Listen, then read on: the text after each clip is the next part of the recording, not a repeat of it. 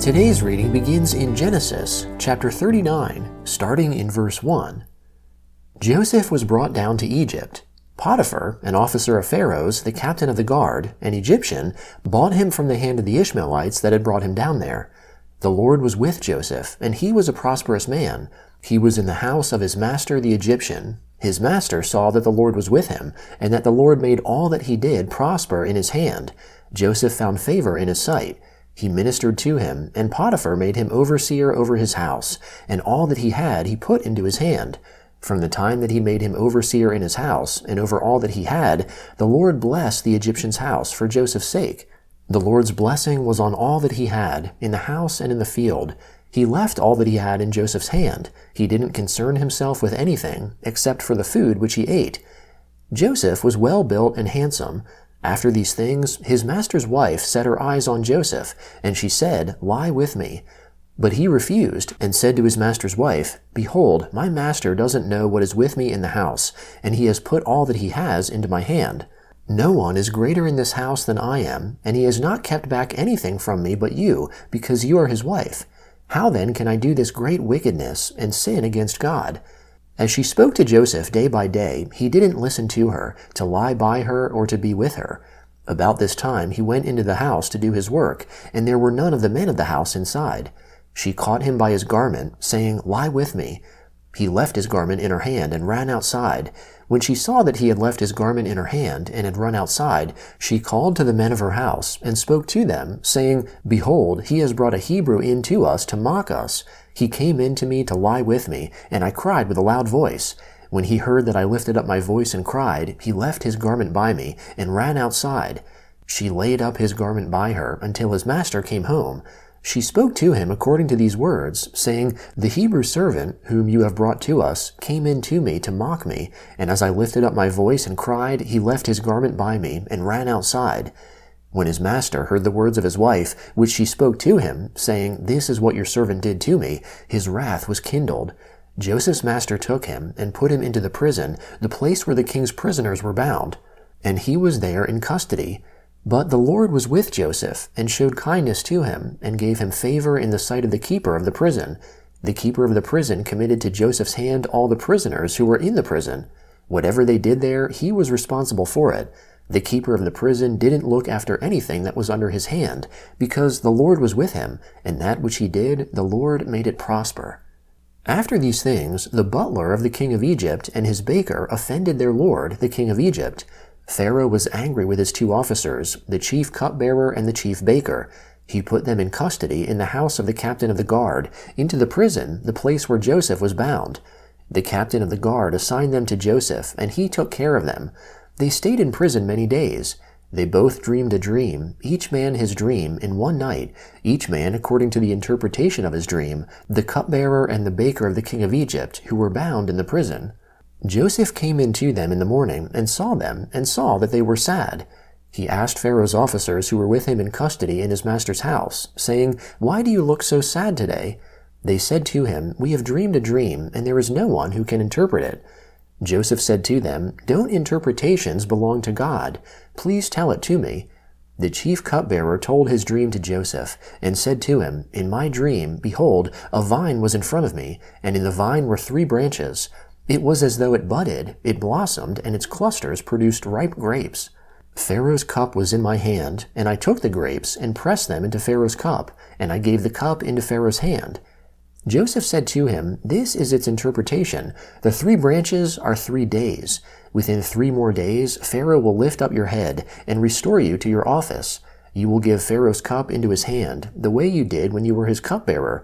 But remember me when it is well with you. Please show kindness to me, and make mention of me to Pharaoh, and bring me out of this house.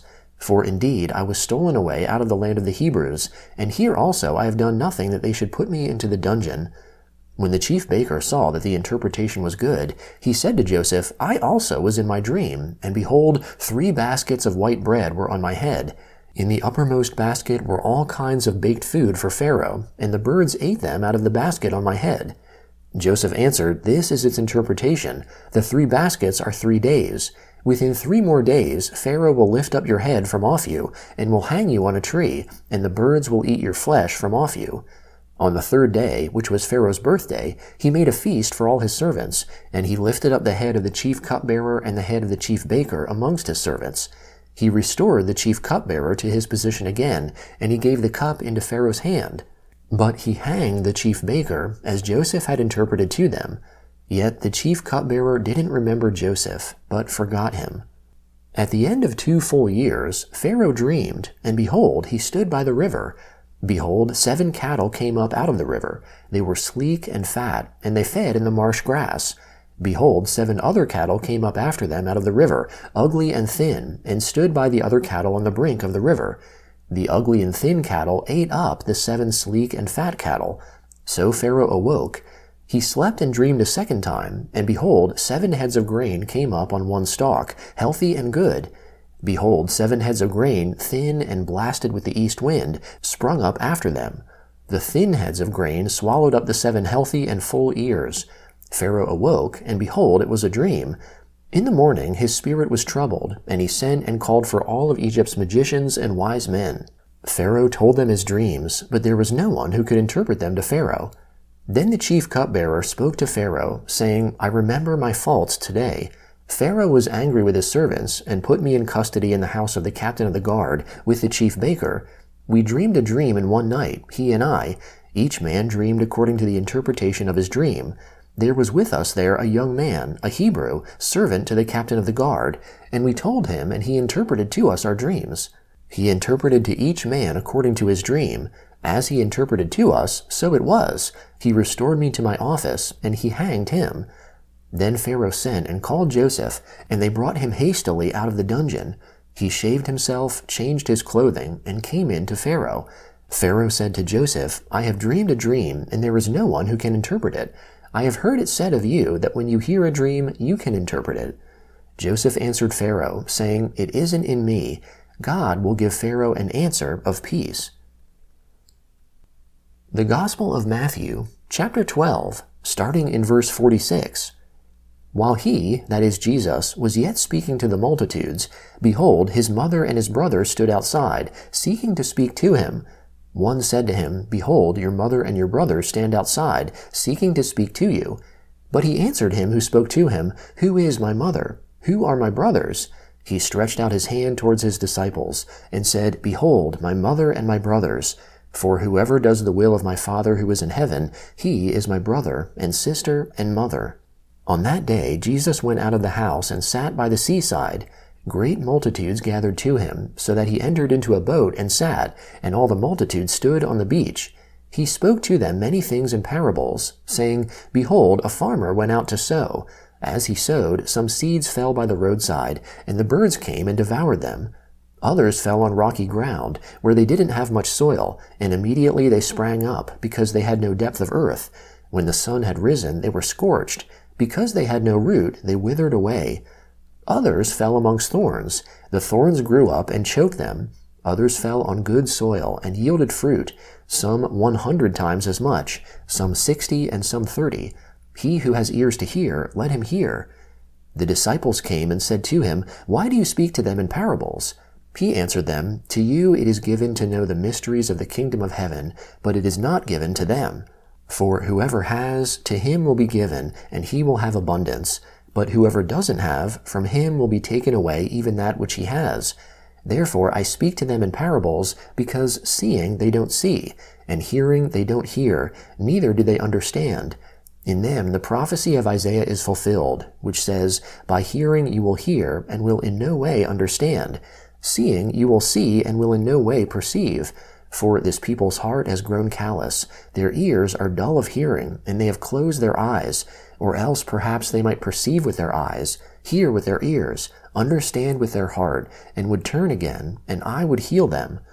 But blessed are your eyes, for they see, and your ears, for they hear. For most certainly I tell you that many prophets and righteous men desired to see the things which you see, and didn't see them, and to hear the things which you hear, and didn't hear them. Hear then the parable of the farmer. When anyone hears the word of the kingdom and doesn't understand it, the evil one comes and snatches away that which has been sown in his heart. This is what was sown by the roadside. What was sown on the rocky places, this is he who hears the word and immediately with joy receives it. Yet he has no root in himself, but endures for a while. When oppression or persecution arises because of the word, immediately he stumbles. What was sown amongst the thorns, this is he who hears the word, but the cares of this age and the deceitfulness of riches choke the word, and he becomes unfruitful. What was sown on the good ground, this is he who hears the word and understands it, who most certainly bears fruit and produces, some 100 times as much, some 60, and some 30. Psalm 17, beginning in verse 1. Hear, Lord, my righteous plea. Give ear to my prayer that doesn't go out of deceitful lips. Let my sentence come out of your presence. Let your eyes look on equity. You have proved my heart. You have visited me in the night. You have tried me and found nothing. I have resolved that my mouth shall not disobey. As for the deeds of men, by the word of your lips, I have kept myself from the ways of the violent. My steps have held fast to your paths. My feet have not slipped. I have called on you, for you will answer me, God. Turn your ear to me. Hear my speech. Show your marvelous loving kindness, you who save those who take refuge by your right hand from their enemies. Keep me as the apple of your eye. Hide me under the shadow of your wings, from the wicked who oppress me, my deadly enemies who surround me. They close up their callous hearts. With their mouth they speak proudly. They have now surrounded us in our steps. They set their eyes to cast us down to the earth. He is like a lion that is greedy of his prey, as it were a young lion lurking in secret places. Arise, Lord, confront him, cast him down. Deliver my soul from the wicked by your sword, from men by your hand, Lord, from men of the world, whose portion is in this life. You fill the belly of your cherished ones. Your sons have plenty, and they store up wealth for their children. As for me, I shall see your face in righteousness. I shall be satisfied when I awake with seeing your form. Proverbs chapter 3, beginning in verse 33. The Lord's curse is in the house of the wicked, but he blesses the habitation of the righteous.